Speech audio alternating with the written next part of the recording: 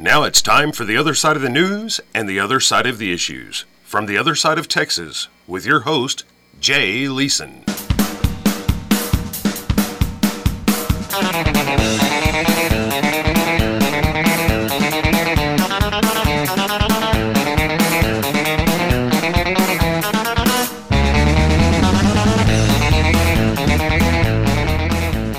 Well, hello. Welcome in for the first time to the first show. I'm your host, Jay Leeson, with little sister Lauren Huff. Hey, guys. Across the way, working the boards, producing the show. We're broadcasting from the West Texas Accessory Depot studios. Go see the folks at Accessory Depot on 82nd and Valencia in Lubbock. Other side listeners can get a free row of WeatherTech liners with the purchase of a bed cover. 806-866-9494. That's 806-866-9494, WTAccessorydepot.com. So, the last time I signed off on this microphone here at AM 580 Lubbock, I intended to run for office. That was at the end of September. I began to clear space and lay out for a run. I planned for a run. I stepped away from the show and backed off on writing columns, and I began to shake the bushes of support, began to receive calls and make calls from friends and folks around Lubbock and from the lobby down in Austin. And the one thing I didn't do was get a consultant, because I believe what I believe, and I don't need somebody to tempt or threaten me with poll numbers to change my mind on what I believe. Because, and let me just go off on a rabbit trail here, other side of Texas truth number 4. Well, what's 1, 2, and 3?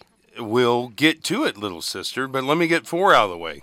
Now, this state is a hot mess politically because its elected quote-unquote leaders have a consultant-sized handhole in their backsides. More coming up on that. To answer your question, little sister, number 1, place of a party. You put your place and you see issues. You vote your place. Through your place, that's right. But to quote myself, a place carries a continuity of knowledge and passes it from generation to generation.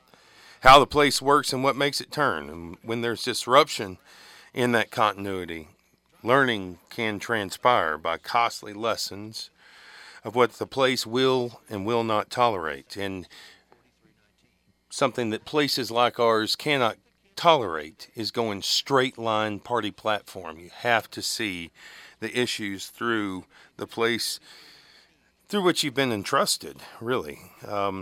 Number 2, be a Texican, not a Texicant, right? Absolutely. That's new for me. That's been something that's stuck with me since you last signed off on these mics. To be a Texican, not a Texicant. Oh, I thought you were calling me a Texicant. No, okay. You're not a Texicant. Okay. But I know some. Okay. Well, number 3, the other side of Texas truths we're going through here. Number 3, there's a 17% rule. And it goes like this. 17% of people who vote Republican agree with the entire Republican economic platform. Now, that's a fact. That's 100% fact. What I'm going to speculate on is that 17% of people agree with the Democratic social platform. So, I mean, let's not get ahead of ourselves. We'll talk more about a party, the State Republican Executive Committee, namely, coming up with Scott Braddock in the next segment. Number 5, we talk red and we deposit blue. In Lubbock, we talk so red, you would think, not only would you think Ronald Reagan came from Lubbock, but that we created Ronald Reagan in our basement here in Lubbock. Like, that's how red we talk. But then you begin to look around, and this isn't just Lubbock, this is other sides of Texas too. Mid-sized markets, more where you talk about towns and then counties. Look at Lubbock, Texas Tech University, higher education, right. Public education, agriculture programs. And then go look at your small business's non-taxable invoices. And then, or go look at your clients and your customers and who their employer is. And it's real easy to talk awfully red and deposit a lot of blue right here in Lubbock, Texas. But back to the point. I began to shake those bushes, make the calls, receive the calls. We had the family meetings. Little sister, I even went so far as to begin to lose weight, lost 45 pounds. Yeah, you lost a lot of weight. My tailor has made a fortune. I mean, at least 1/10 of a Bitcoin. At least. But then 2 things happened. And it gave me pause. And one of those was that I was approached about doing television, which I'd not really thought about before, but the situation came up to do a commentary gig that would be a cross between John Oliver and Tim Russert with a West Texas drawl and a strong dose of rural aggression in a sports jacket and jeans and boots. And simultaneous to that, some larger outlets began to inquire about me writing for them, and all those conversations began to spark a lot of thought about how best to use my voice. What is the real option in front of me? And then another thing happened, and just stick with me here. But I was laying in bed early one morning, and our Grace, she's 10, our oldest, came into the bedroom to use our bathroom, which she usually does because she has to share a bathroom/toilet with 3 younger brothers, all of whom have terrible aim or they just can't stay focused for the duration of each urination process.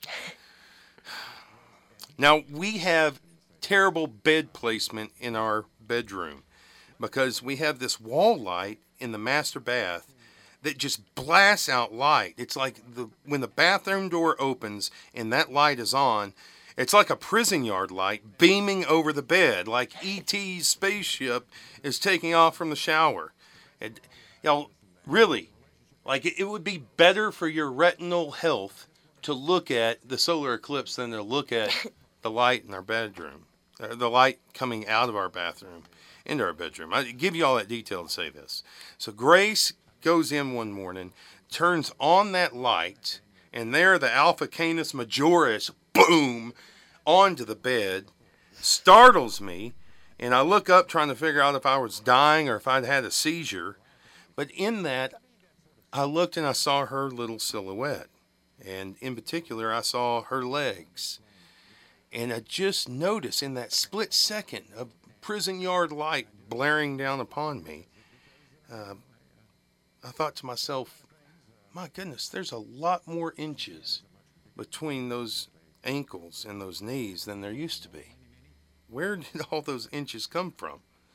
And I just thought about that over and over again in my head, all those inches.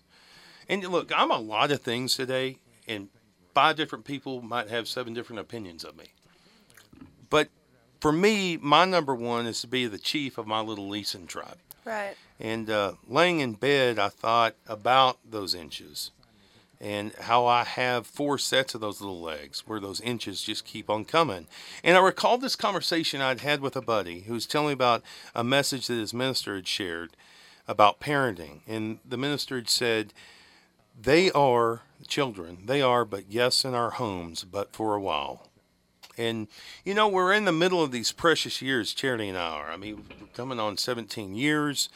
And it's hard to keep in perspective how precious something is whenever you're right in the middle of it. I mean, you and I were doing some prep to launch this program this last weekend.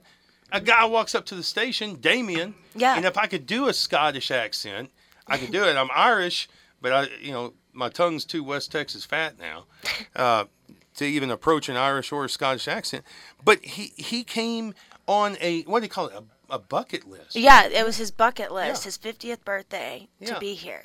And we just happened to be here. Mm-hmm. And so we let him in, and he was losing his composure. He was going to cry because we've got all here at AM 580 Lubbock, we've got the original, all the production equipment from where Buddy Holly used to do his Sunday parties here. Right out on the other side of the wall. And that's a huge deal to for people. Him, he was like, I can really come in and take pictures. I'm really fine, man. That's just fine.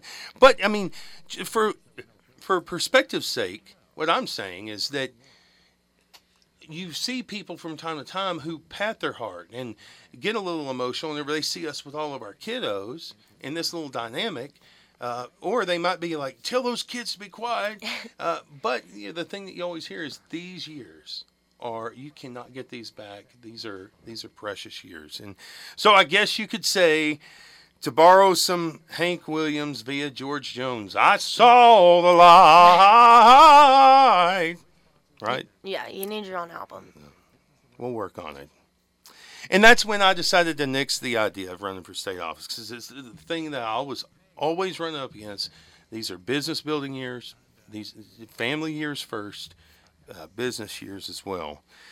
And I nixed that idea. And I want to say this very plainly to listeners as we begin this program. I nixed that idea, and not just listeners, but people who are made to listen to this program.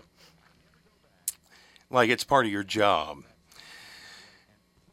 I made the idea to nix that, not just for the immediate future, but until my little Charlie's legs grow and grow and grow. He's 4 years old, and he walks across the stage. And even by then, that may not be the best use of what I believe and putting it forward into the public square for people to think about it. I'm just trying to make a contribution, trying to be another voice that can help have these conversations in Texas. And even then, once he's gone, I may not want to do it. So instead, I decided to double down on the direction I'd already headed in, and I went to work on this platform, the Other Side of Texas platform, to speak up for the other sides of Texas and to give a voice to people in overlooked parts of the state.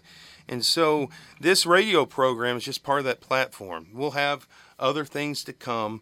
There'll be more columns, and there'll be some television. Then we'll have other people who contribute from around the state, and I'm really excited about it. I think that this is going to be really great with where we are in the state right now, because if this state's going to come to its senses, it's going to come from voices out in the country who can bring some pragmatism to the table and really believe place as a number one principle in their own platform. And we'll cover the other sides of issues and mid-size and rural areas, and we'll see how this thing goes. I think it's going to go really well. And we'll do it all from theothersideoftexas.com. I hope you can go to that page, and when the prompt comes up, just give it a second. Just think about it before you just click off of it. I really want you to think about subscribing, the things that you like. I hope that you share with your friends. You'll have this show and other columns and other contributions delivered right to your inbox, to your email box. And we will not pass your email along. We respect you and your email privacy. And you can also go find Other Side of Texas on Facebook and Twitter. And here's my promise to you, listeners. If you take the time to listen to this show in the midst of the inches growing in your life, and all the things that you've got going on in your life, number one, you will be entertained. Number two, you'll be engaged with thoughtful and unique and original content. You may not agree with it, but I think that you'll really be glad that you listened. Something to bring up at your Shiner parties or your wine parties or whatever kind of parties, Keystone parties. And number three, you'll get the other side of Texas truth every time, 100% guaranteed. With all that said, I just want to start the first segment of the first program by thanking you for listening. And I'm really honored that you join in anytime you need to get a hold of us. You reach me at j@othersideoftexas.com. You can reach little sister Lauren Huff at show@othersideoftexas.com. So stick with us. Big show right ahead of you. Scott Braddock, a quorum report comes up in the next segment. And then we'll have State Representative Pancho Navarez, who, get this, if the border wall route, as it's presently proposed, goes through, his home, an elected official's home, could be on the other side of the wall, on the south side of the wall. All this coming up. Glad you're with us. Stick right here. Other Side of Texas coming right back. Spread out wide, grab your partner, go home wide.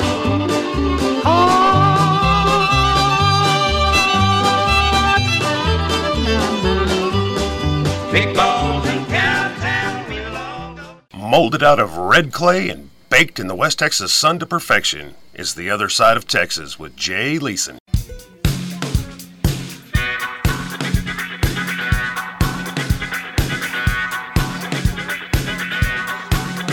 This segment of Braddock on Texas is brought to you by Flint Boot and Hat Shop. These guys have been building hats since 1994, repairing boots since forever. My dog chewed my boots. The heel and the pulls on my boots, and Jared and his guys made my ostrich boots great again. Go see them, 3035 34th Street, that's 34th in Flint. Thus, Flint Boot and Hat Shop, flinthat.com. Scott Braddock is editor of QuorumReport.com. No stranger to West Texas, but it is his debut on the other side of Texas. How are you doing there, Braddock? I'm doing well. Always good to be talking to the folks in West Texas. Good. We're so glad that you're with us, Scott. Tell us, lots of things going on here. Sure. What is going on with Governor Abbott getting involved in Republican primaries? And is this uncommon for a governor to do this? Very uncommon. I can't remember it ever happening where a governor of Texas inserted himself into the Republican primaries, the primaries happening within his own party. And not only that, basically endorsing people who have criticized him for various things, including his commitment to ethics reform. And that's the common theme across the three races in which the governor is endorsing the challenger to a sitting Republican in the Texas House.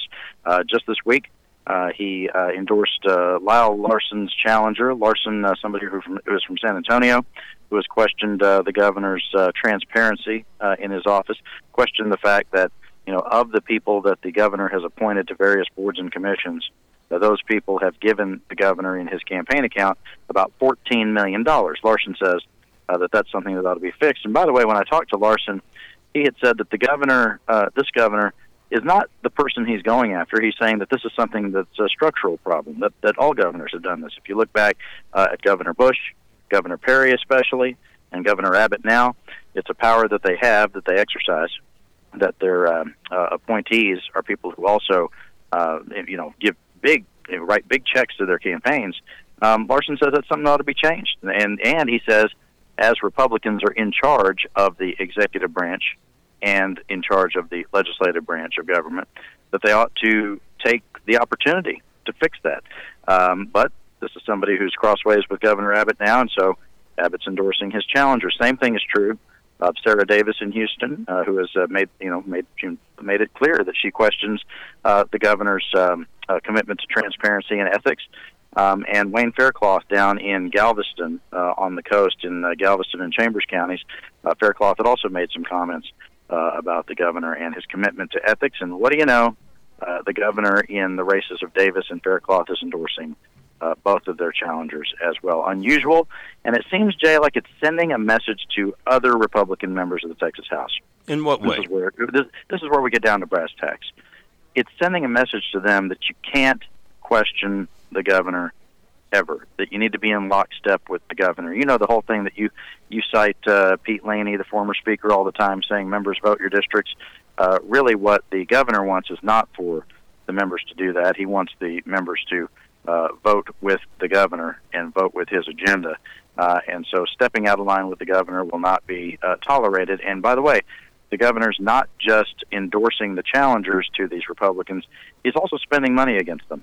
In Sarah Davis's race in Houston, he's been buying television advertisements on behalf of the challenger to Representative Davis.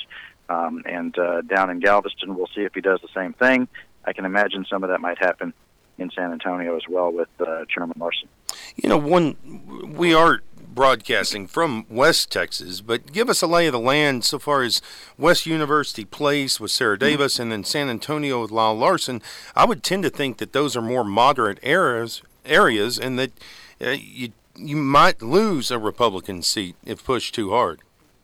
Well, I think in Larson's case, with the district, the way it's drawn specifically in San Antonio, in that area, it's probably a district that's safe for a Republican no matter what. That's probably. In the case of the district in Houston that you mentioned with Sarah Davis, that's a district that went for Hillary Clinton in 2016. At the same time, the Republican State House representative Chair Davis was carrying the district and did so handily. So she was able to pull that off in a very difficult election environment. And if you look down on the coast with Wayne Faircloth's seat in Galveston, that's another one that could potentially be in play for Democrats this fall. So if the governor gets his way and Sarah Davis goes down in her primary to somebody who's more of a right-wing challenger, and Faircloth goes down to someone who's more of a right-wing challenger, and that's two seats that very well could go to the Democratic side in November. But I think it's important to say that the governor probably doesn't care because, both parties, and Jay, you and I have talked about this many times, both parties, the Republicans and the Democrats, they both have their purity tests. They both have issues on which, people within the parties are not allowed to step out of line. For example, on the Democratic side, you have two major contenders, supposed major contenders for governor. One is Lupe Valdez, who kind of checks all the boxes for liberals and progressives. But you do have another person who's maybe a better candidate, the son of the former Governor Mark White. His son, Andrew White, is running for governor as someone who says that he's personally a pro-life Democrat. Now, he says that, that the government shouldn't legislate women's rights. That's the way he'd put it. But as soon as he announced for governor, you had people within the Democratic Party saying that, look, you're not welcome here, that you have to be pro-choice when it comes to the issue of abortion if you want to even run, for the Democratic nomination in the state. For Republicans, they can do that because they have more office holders, more people who are in power. And if they lose a few here and there, they probably don't care. They're still in charge. For Democrats, they need to grow their numbers. They need to get some people into office before they can start having their purity test, but they do it anyway. One of the things that has been said that I think is pretty wise is, when you're starting a new church anywhere in Texas or anywhere for that matter, but especially in places like East Texas or West Texas and in small communities, you're starting a new church. One of the first things you do is you put out a sign out front that says, "Sinners welcome." In other words, people who don't think just like we do are still welcome to come here. You get people in the door, and then you start working on them. You try to grow your numbers that way. Politics is the same. You try to grow your numbers. Winning elections is about addition, not subtraction. Right now, it seems like both Republicans and Democrats are interested in subtraction, but only the Republicans can afford to do it. Scott Braddock carrying on here at Scott Braddock on Twitter. Scott Milder running in his, primarying Lieutenant Governor Dan Patrick on the Republican side, has made his way up here a few times, gathering some name recognition. You hear people say, well, the Lieutenant Governor's not concerned about Milder, but money talks. The Lieutenant Governor is spending some $1 million in Houston alone on TV ads in his backyard. That's right, $1 million, and we actually have some updated numbers for you now. $1 million in Houston and $5 million statewide on television. So if you look at where he's buying the ads, it's in Houston, it's in Dallas-Fort Worth, it's spread out across some other markets as well. Dallas and Houston, those markets are so big that you could spend about half of $5 million in each of them, over the course of January. That's only in 30 days that he spent $5 million. And you have to think that this is not so much about whether or not he's in good position in his race. This has to do with Dan Patrick calling the shots in the Republican primary more broadly. He's got some Senate races in which he wants to, have an impact. If you look at some of his other spending, he's given money to Pat Fallon, who is a Republican House member who's challenging Senator Craig Estes for his seat. So the Lieutenant Governor actually supporting the challenger to a sitting Republican senator. That's very unusual, just as unusual as the governor inserting himself into some of those House races that we were talking about. And you also have the governor helping out people like Joan Huffman, who's the State Affairs Chairman, who's down in the Houston area, and he's also helping Senator Bob Hall, who's from the Dallas area, by giving some direct contributions to those senators and to that challenger I mentioned. So Dan Patrick really trying to, sweep the field here and call the shots in this Republican primary. And I think if you look forward, you have the possibility of some runoffs in some of these races, and Dan Patrick's going to be best positioned to endorse certain candidates and try to get them across the finish line. and that's why he's putting this investment out there as far as I can see it. You know, Scott, one thing I definitely want to hit on before we get you off is, you know, earlier this week and last week, it's funny, people can tell you all sorts of things about national politics now. And it was, let me give you my take on Release the Memo. And somebody will talk for 5 minutes at length about the complexities of this memo and the Democrats' memo, the Republicans' memo, everybody's memo, you know, and I'll hear that. And then I'll say, okay, now tell me the name of 2 of your county commissioners. You know, just because we think so nationally and people don't think down into what really matters. Well, there's something that a lot of people are not familiar with, and it is the State Republican Executive Committee. And I, quite frankly, don't blame them for not being familiar with it. Tell us a little bit about who that committee is, what it does, and why the censure of Speaker Joe Strauss, outgoing Speaker Joe Strauss. Yeah, the retiring speaker has now been, quote-unquote, censured by the State Republican Executive Committee, the SREC. As some folks know, and as you mentioned, some folks don't know, the SREC is sort of the governing body of the Republican Party of Texas. That's, you know, the state arm of the National Republican Party. And usually if they were going to censure, you know, anybody who's running as a Republican candidate for anything, be it State House or, you know, Senate or whatever, it would mean that they were trying to cut off funds to that person, because really being censured by the Republican Party just means that the party would not be able to spend any of their resources on behalf of that person.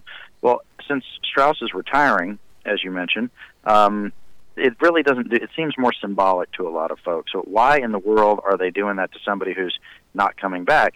Well, the theory in Austin, and I think it's a good one, is that you know, you have the speaker sitting on a $10 million war chest, and in that you know, in the mix here is the fact that he may be using some of that $10 million to give some support to people he calls rational Republicans, people who are running for the Texas House, folks we mentioned like Sarah Davis, Lyle Larson, Wayne Faircloth, etc. But can't you imagine the mailer, you know, the mail piece that would show up at your house that says something like, you know, Speaker Strauss was censured by the Republican Party, and now Strauss supports, you know, whatever candidate. It could be something that some Republican primary voters would see as a big negative for whoever that person is who might be accepting some help from Speaker Strauss. Now, the blowback on this was pretty instant. After the Republican Party censured Strauss, the chairman, Jim Dickey, on the following Monday, this past Monday, put out a statement saying that, that he didn't necessarily agree with the censure motion that he voted for. Yes, he said, quote, this was the statement from the party. Isn't personal responsibility in the platform? Yes. Here's the quote from the Republican Party. The votes cast by the chair, Dickey, and Vice Chair Clark do not necessarily represent their personal views on this matter, but were cast in a sincere effort to foster unity, heal division, and put this issue behind the RPT, the Republican Party of Texas, so that we can move forward and focus on our goal of growing the party and electing Republicans in critical races up and down the ballot in 2018. I was talking with a former SREC member, a former member of the State Republican Executive Committee, who said to me that, you know what, if you're trying to foster unity, what you probably ought to be doing is extending an olive branch, not extending your middle finger. I miss you, Tom Meckler, if you're listening. I miss you. I'm sure he is listening. Well, there it is. You can check out all the Texas political news at quorumreport.com. He's Braddock on Texas. Thank you, buddy. Jay, I always appreciate it. Talk soon. All right. How crazy was that censure? Don't even get me started on, I mean, look, first of all, our other side of Texas has been well served by Joe Strauss. I mean, we've had a great state representative via San Antonio. I agree with that. Look at what he's done with wind energy and helping that process along, what he did with public education, and even as recent as the Texas Tech Vet School. Look, here's my theory on institutional craziness. The more innocuous the title of a part of an organization is, the more crazy it attracts. Like, I'm a United Methodist, right? And there's this thing in the United Methodist Church, like, grew up in little conservative United Methodist churches in West Texas, and then worked in the United Methodist Church. But once you get in and you begin to learn how the parts work, like whenever I was a kid, whenever we went to the news station for the first time, I was so disappointed that that's what it is.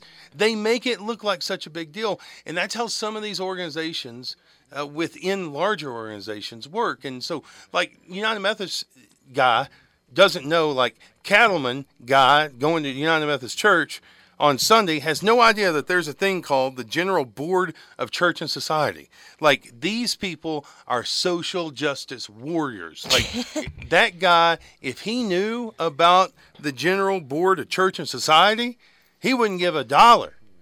I don't know what that is. But it's not just United Methodist Church. It's lots of mainline churches get into the sort of things that they advocate. And the people in the pews, those sitting there, have no idea what these people are up to. The same with the State Republican Executive Committee. People don't understand that these people are representing them. These folks are advocating and wanting to do things that they would no way agree with. And I think a lot of people, by and large, that you're going to kick this guy on his way out the door. Like, he's walking out the door, and you're just going to go and give him one more big kick in the rear? I mean, and while you do that, so here's my understanding of the State Republican Executive Committee at this point. It's okay, apparently, to start a fisticuffs on the House floor because you're not going to be censured, right? Yeah. And you can say that a Hispanic job can't do his job. And I can just go into all the crazy things that we've heard over the last year, and none of those things are going to get censured. Right. We're going to censure here. And I just think it's disingenuous. And look, if it sounds from time to time like I'm overly, like, I've got plenty to say about Democrats.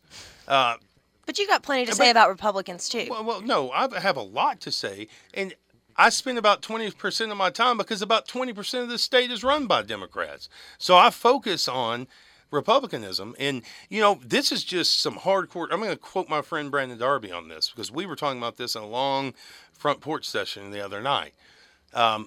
If Republicans in this state, like people that are motivated like crazies in these organizations, are going to go after Republicans like they're going after, like, For Price and Kill Seliger and Sarah Davis, and I mean, you know what the alternative is there?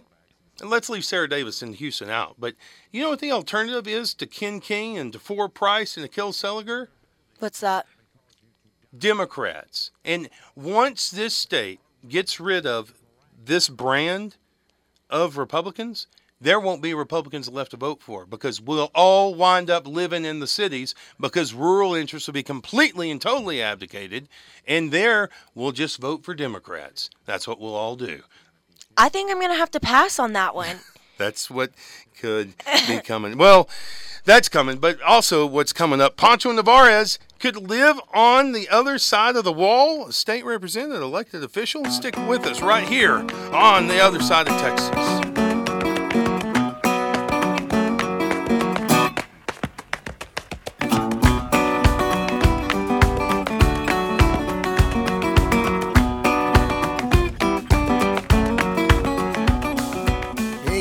When you're best friends with the founder of the Lubbock County Militia, you get your own radio show. It's The Other Side of Texas with Jay Leeson. I worked the rigs from 3 to midnight on the Corpus Christi Bay. I'd get off and drink till daylight. Welcome back to The Other Side of Texas. This segment is brought to you by Racer Car Wash, Lubbock's best wash for 5 years running. Sit back, relax, and know that every inch of your vehicle is going to receive the same hands-on attention as if you'd washed it yourself. Stop in at one of 5 convenient locations across the Hub City. The best wash around, guaranteed. See more at racerwash.com. Number 1. Are you ready? Are you ready? We will build a great wall along the southern border. I say, Absolutely, we're going to build a wall. 100%. The U.S.-Mexico border spans some 2,000 miles west of El Paso. Most of that land is public.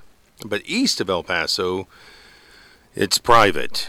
This pits property rights versus border security when we talk about building the wall. Pancho Narvaez, a state representative, Eagle Pass, is on the Texas border, and he's right in the middle of it.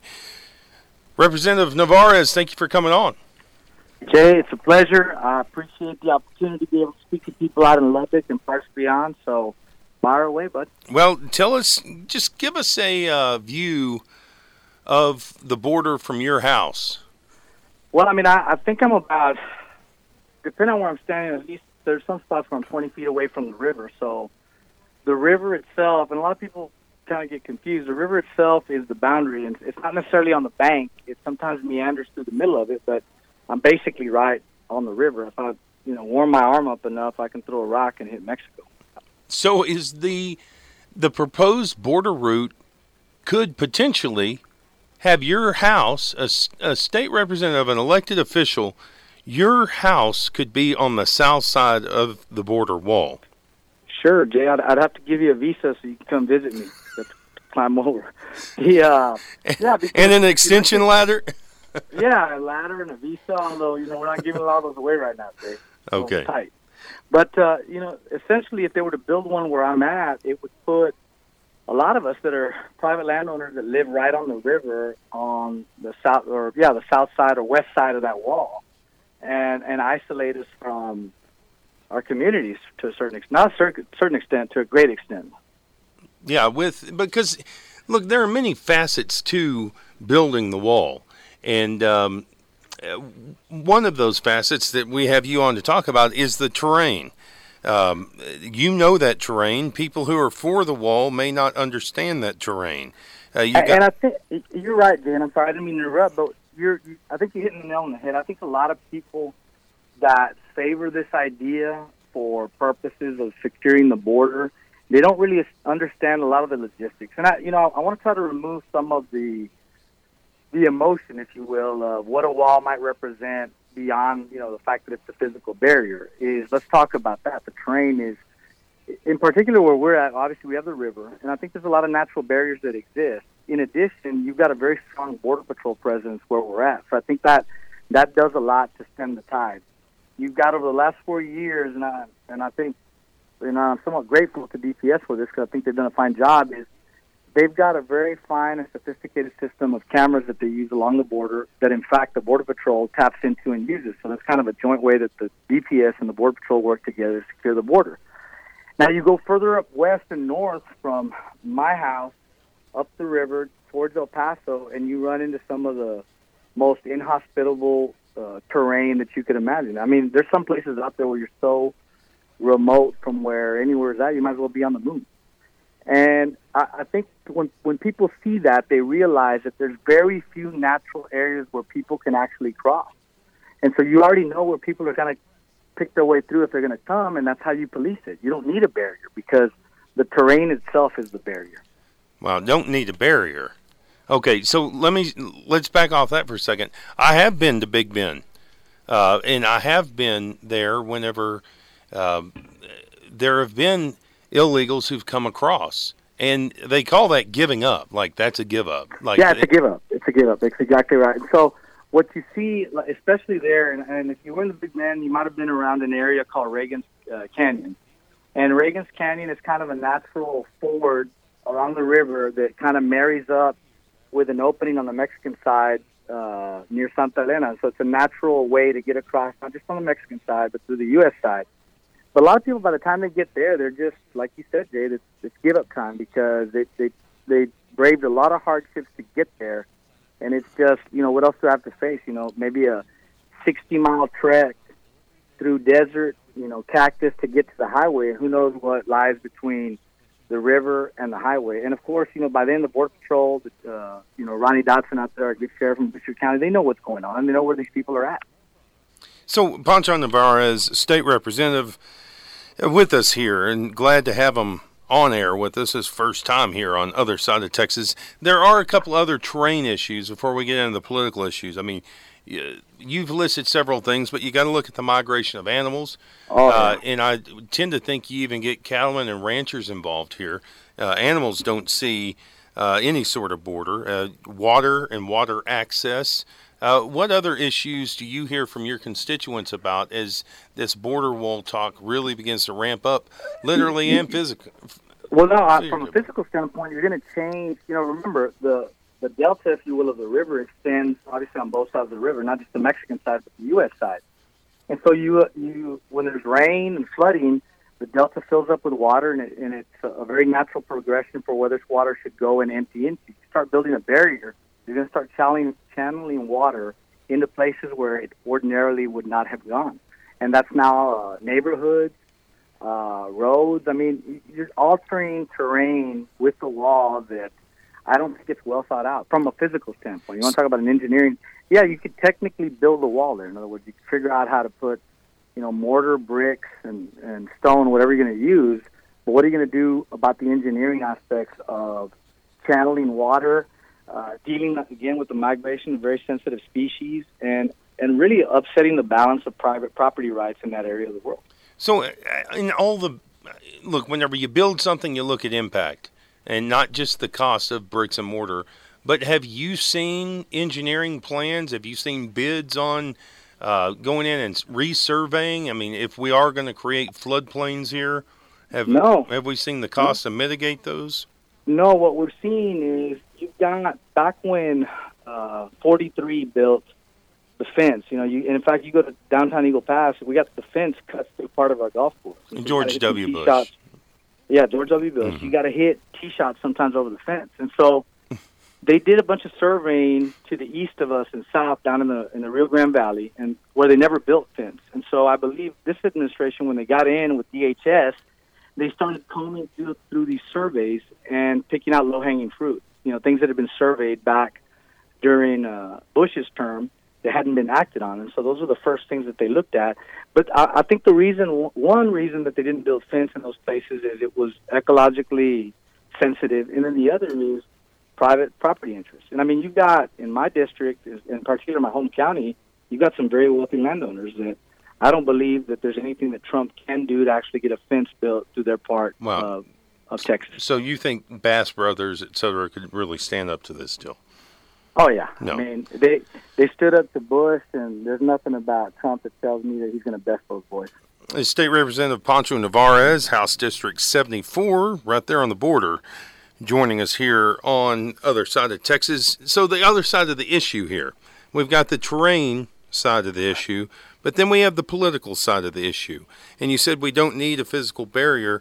I'm looking at a report from the Texas Department of Public Safety, and it says 243,000 criminal migrants have been booked in Texas jails since 2011. Pancho, people see that and they pay for it. I mean, there's indigent defense, there's the whole cost of the jailing system, but they look at that and terrain they lose context of terrain. They say, we've got to do something. And, I could rattle through all sorts of cartel activity drifting up, even as far up to the Cap Rock and above with I-27. But what do you make, Pancho? It just seems very clear that we have to do something. So what are we going to do? Well, and I think there's a lot of facets to your point, and a lot of facets to the answer that I'm going to give you is, one, we know we've got a net drop in migration since 2000, period. And two is, I agree with you. I mean, I saw somebody made a comment, a congressman made a comment that we can't be a sovereign nation without borders. Well, we have a border, and we are a sovereign nation. Let's get that out of our head. And so, but it seems to people that there isn't a sovereign nation because we've got a civ. Well, I mean, I'll say this, is there's better ways. And I'll tell you, if I thought the wall would actually solve this problem, I'd be putting up bricks right now. That's what I'd be doing, is laying bricks. Right off your patio. Yeah, right there. A beautiful view. Yeah, I'd ruin it. But, I mean, it wouldn't work. I mean, I don't think this is going to work. I think what will work is to keep an eye on the idea that you can secure the border, that you can have a more I don't want to call it intense, but a better presence of law enforcement on the border without a wall. I think people have to realize and put this into context regardless if you're a Trump fan or not, and try to be and I'm not, but I'm going to try to be as objective about the man as I can, is as I've come to know him in this period of time he's been the president, nothing that he has done has told me that he's really put any thought into this other than just saying it on the campaign trail and then whipping people into a frenzy. So if I believe that the man had given it some real thought, and there was a time where I thought maybe he was giving it some thought because he was starting to back off a little bit. I don't know if you remember this. A few months ago, he was saying, you know what? It'll be a virtual wall. Remember that? Yeah, and that Mexico was going to pay for whatever kind of wall. Yeah, and I mean, think about how silly that is, Jay. And I'm trying to be as objective as I can. It's silly. It's a silly statement. You know, if we're going to do more police enforcement along the border, we're going to pay for it. Mexico's not going to pay for it, and that's a fact. And I'm not against upping the presence and creating a situation where we feel more secure. But let's not. I mean, you know, this business about Mexico, it's a fool's errand, so, if you will. Well, okay, a fool's errand, but let me just make the larger point. To me, it seems like the nucleus of this entire issue, Pancho Narvaez, is that Mexico is a failed state. Isn't that the real issue here, that Mexico's a failed state? But I mean, what would, and I agree with you. I agree that there's You agree that Mexico's a failed state? Yeah, I agree with you. And I'll give you an example. It's very difficult for a person to get asylum from Mexico. And you may be fleeing some of the worst violence imaginable and some of the worst situations that you could think of. And yet it's very, very difficult for folks, and I'm talking about journalists, even police officers that are fleeing because cartels have put hits out on them, et cetera. And the reason for that is, you know, Mexico is our largest trading partner. They're our literal neighbor to the south. And so there doesn't seem to be this move, whether it's, and look at Trump's administration, they haven't even gone as far as saying those things. And the reason they don't is they don't want to embarrass Mexico. And that is extended through, you know, 41 through 42, 43, 44, and now you see it in this administration that talks so tough over a year ago, but they're following the same playbook when it comes to dealing with Mexico. And I understand why, because it's an economic decision. Now you wrap that into this idea about the border wall itself is, I mean, let's be smart about it. Let's not start, you know, throwing the baby out with the bathwater. And I think that's what this idea is it is a chant to try to, you know, placate people, and it's really not going to work. And I'm telling you, Jay, if I thought it would work, I'd say, yeah, do it. But it's not going to work. It will not work. And I think people will be, if you believe that a wall will, you know, that not one more person will cross, then you're going to live a very disappointed and bitter life, because that's not the case. And so I think we need to be really smart about how we do this. There's ways to do it, and we certainly shouldn't pay $18 billion to do it. Do me a favor, Pancho. I've got two favors to ask you, actually. Would you please take a photo from your patio? Let us see your view and shoot that to us. When I get back tonight from Austin, I'll do just that. All right. And then the second thing is, help me get a visa if I want to come see you in a few years. Jay, I'll be better than that. I'll send you your own ladder. I'll send you your own ladder that will straddle that wall real easy, man. You'll be up and over in no time. Oh, I have a third one. The next time you come on the other side of Texas, you're going to play us a little Buddy Holly jingle. Oh, I will, man. I wish I had my guitar with me right now. I think a little Maybe Baby would be appropriate right now. Hey, House District 74, a good pragmatist. We appreciate him every time he comes on. Pancho Narvaez. Thank you, Pancho. Thanks, Jay. Take care, bud. Wow. We don't need a physical barrier, and he concedes Mexico's a failed state. The ever-candid Pancho Narvaez. For that audio and more, you can go to othersideoftexas.com. And before I let you go, let me just tell you, I'm 38 years old now. As long as I can remember, there's been an American Bank of Commerce around me.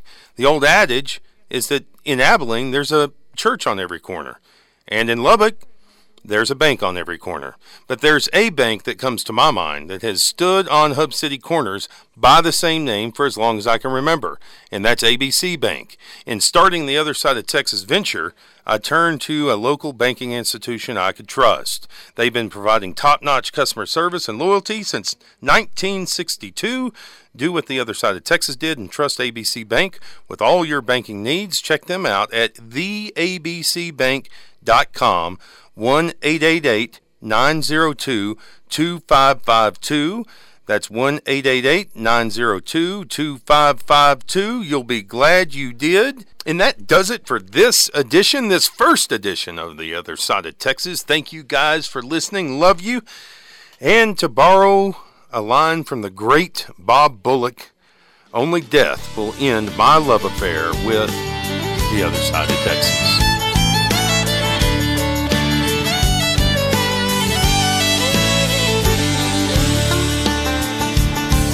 If you haven't climbed up to Enchanted Rock, trick a cold shiner down in Luckenbach, taking your...